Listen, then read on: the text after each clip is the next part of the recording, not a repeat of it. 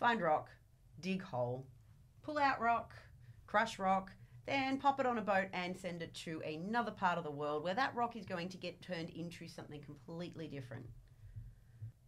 But what exactly happens to these rocks when they leave our shores? And more importantly, are Australian investors missing out because they don't have exposure to the refining part of the metal supply chain?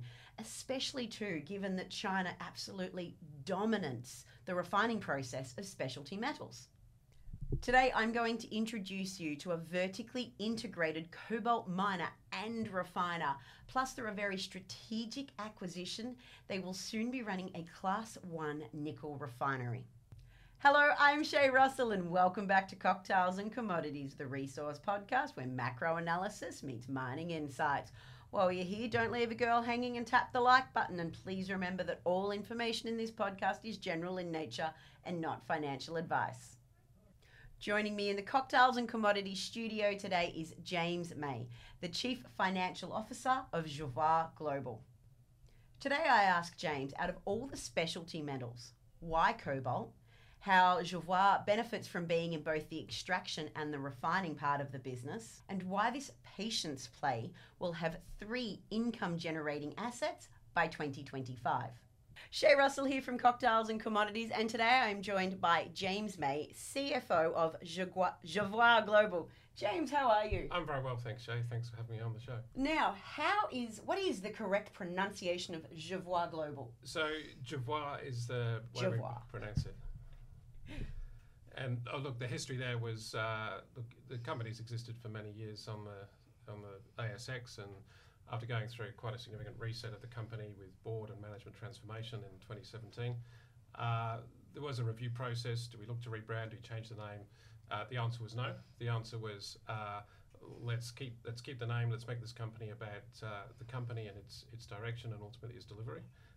And we just subtly changed the pronunciation to say it with a French accent that remains a good talking point with investors and customers and many other stakeholders. Before we move on to talking about the flagship project that you have out in Finland, which is terribly exciting, you've got quite a diverse global footprint. In fact, there's almost an operation in every corner of the world. Tell me, how do you manage this cost effectively for shareholders? Yeah, thanks, Shay. Look, really two parts of that answer. So, whilst we're a globally spread team, we're a very close-knit team in terms of leadership and board. So, we use the technology effectively. We're kind of super flexible in terms of how we manage engagement and comms internally and externally. But really, more importantly, we put that together with a culture that we've created of having strong local management teams that are empowered to run their businesses, run their projects, really capitalising on people with really good, strong experience in those jurisdictions. And that's also become one of the keys to our success in managing this international portfolio. Look, it's a remarkable feat to be able to manage 3 projects across the world. So I'm very impressed clearly with what the management team is doing. But let's talk about what your Finland project is. And I sort of mentioned it at the start of this podcast today. Australians aren't really familiar with the refining aspect of things. As I sort of made a joke, dig hole, send to China. But that's what a lot of shareholders understand. They understand those mechanisms, whereas you're part of the value add chain when it comes to a commodity, and that's really exciting. So let's talk about this, the Finland project, because you've got 250 people working on it, don't you? Yeah, that's right, Shay. So look, to place it in context, our Finland business, it's a refining and cobalt manufacturing business. One of the key assets, and as you correctly highlight, it's very much playing in that refining part of the value chain for cobalt.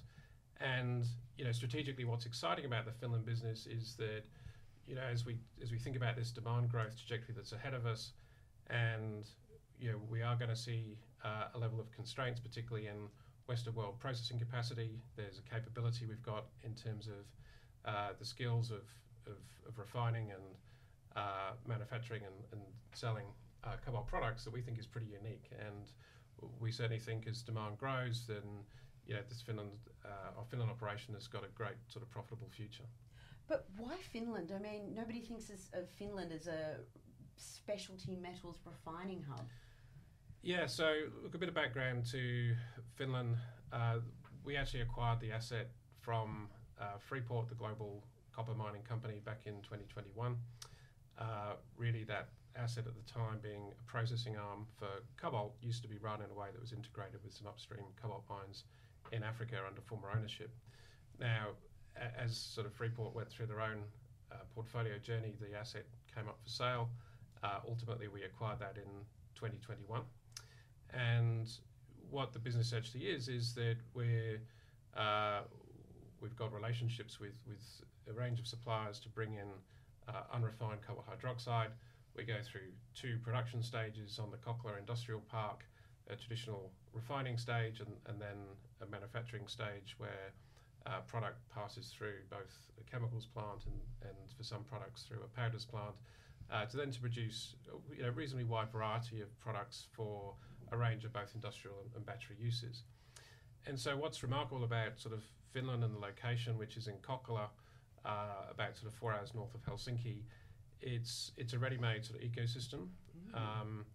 It's got a deep water port. It's in the heart of an industrial park, and you're seeing a lot of national governments really want to create and foster these styles of ecosystems. And what we've got in Finland with our operation there is we're already kind of sitting already in the heart of what is a really sort of neat part of the world where we can attract all the right skills, and we've got all the right sort of credentials, history, and a supportive regulatory environment to successfully operate that business for the long term.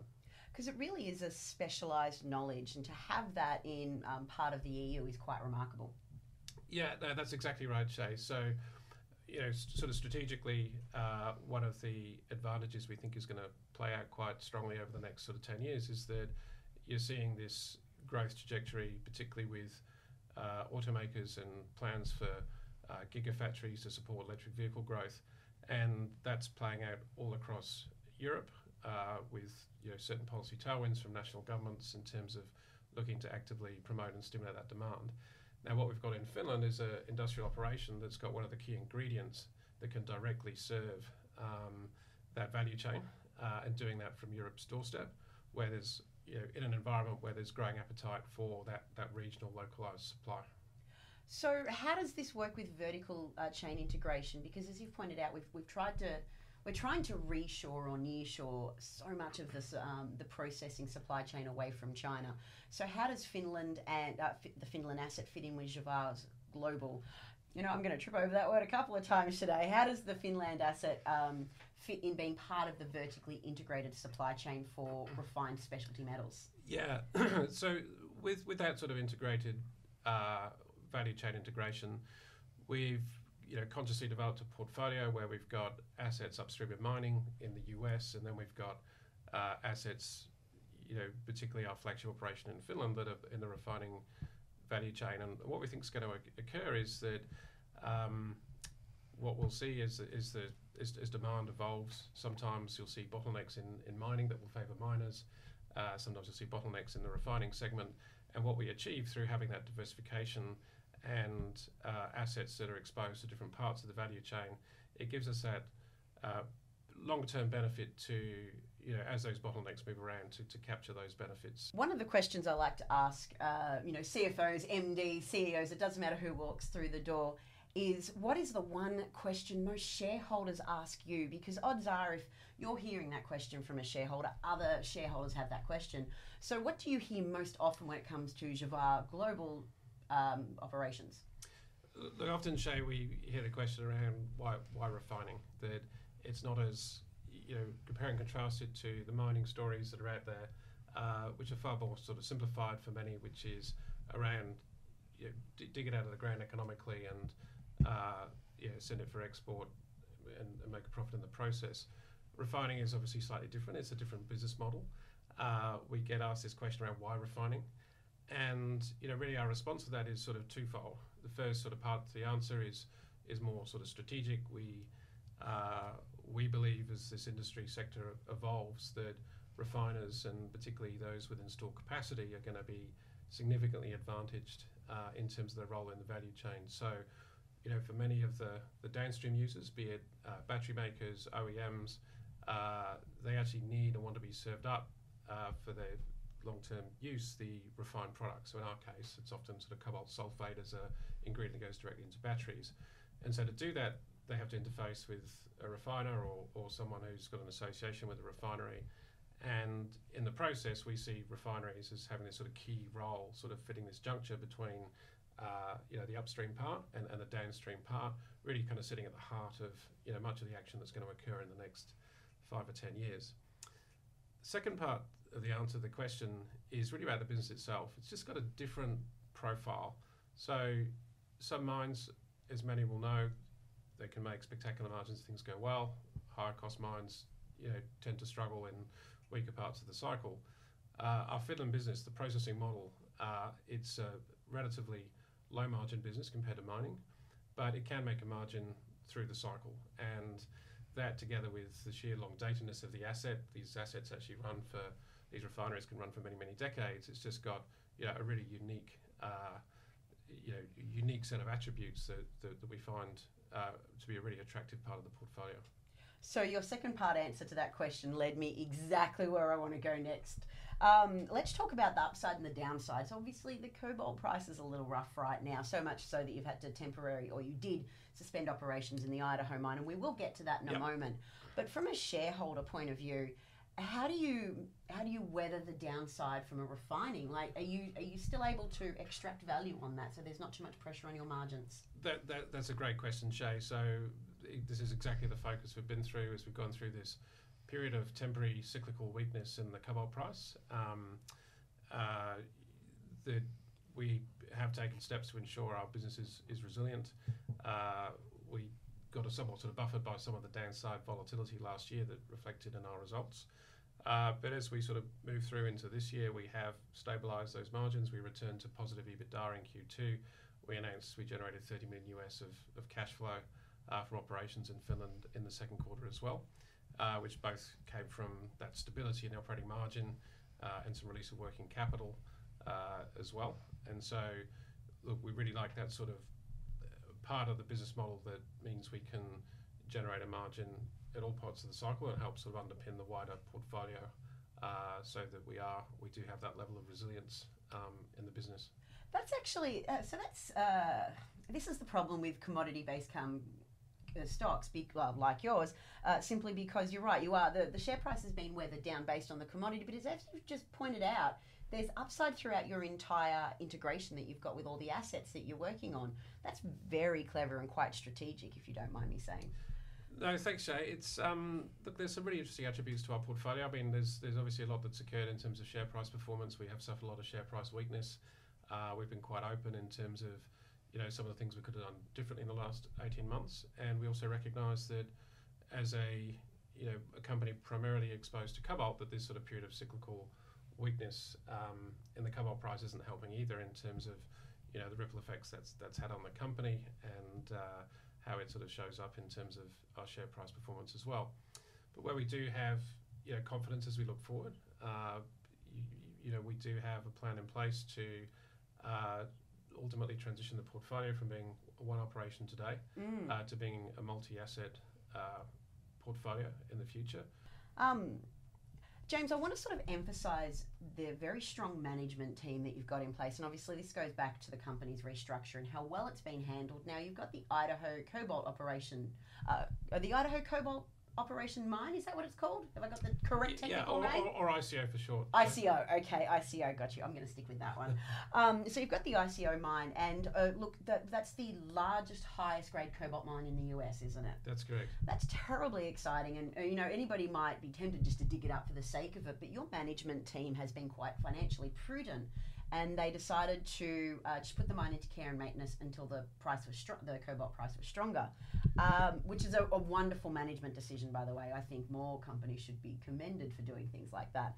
But then out of nowhere, the US Department of Defense came in and offered a grant, I believe, or a partnership deal to invest $15 million into. No, thanks, Shay. And so ICO, to add to that, we took the difficult decision to suspend our Idaho Cobalt operations project in March this year when it was very, very close to the completion of construction. And as you highlight, the key reason for doing that is this cyclical weakness we've seen in the cobalt price. It just was economically, and for the company, it was the right thing to do, was to suspend those operations. And I think, testament to how we've developed our relationships with key stakeholders, the Department of Defence has awarded this $50 million grant, as you indicate, and the purpose of that is to support additional drilling of the resource. Now, we did our original studies in Idaho based on a 7-year mine life. We're starting with a relatively modest size underground mine, and what's of interest to the United States government is for this asset to really become a durable, long-term fixture of the domestic supply chain, because the US has no domestic supply of cobalt in any scale, and really the grant that we've secured under the Defence Production Act we see as the first stage in what we hope will continue to be a really sort of strong partnership that we continue to develop with multiple agencies across the US government. How does the ICO mine benefit from the recent Inflation Reductions Act in the US, or does it at all? Yeah, there's a number of policy tailwinds that over time will favourably impact ICO. So again, notwithstanding the current sort of suspended state at ICO, we continue to advance our engagement with a range of agencies in Washington DC, and the IRA is sort of one component of one of the policy sort of tailwinds that will ultimately favour the economics of the mine for the long term. So under the IRA, there's a number of provisions, including something called the Section 45X. That's part of the Act that confers for critical mineral producers, so eligible critical mineral producers in the US will become eligible for an operating cost credit to the tune of sort of 10%.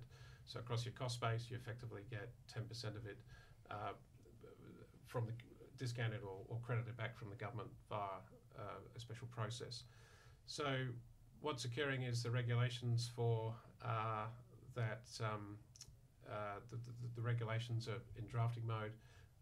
We eagerly anticipate those regulations being published, and from there we'll be in a position to establish exactly what the eligibility is for ICO. But certainly it's sort of one of a number of policy tailwinds that are potentially significant in terms of what ICO has potential to be in the future. Look, it's very exciting there, and again, it does add weight to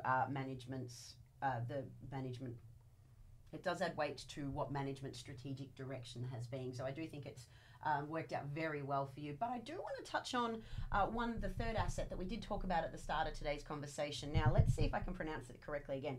São Miguel Paulista?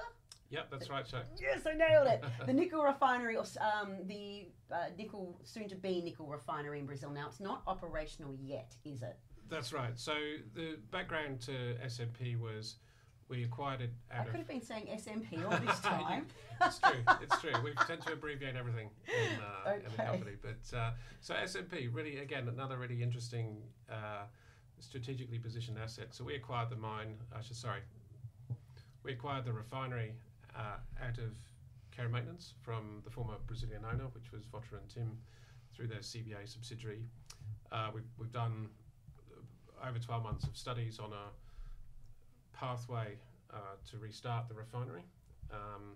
Former owners, a diversified group, didn't want to take that forward on a standalone basis, and so what we're targeting is a financing process and a final investment decision that we're working through for the remaining part of this year. That includes advanced engagement with a number of potential partners who we believe will come on board to support the financing of the restart.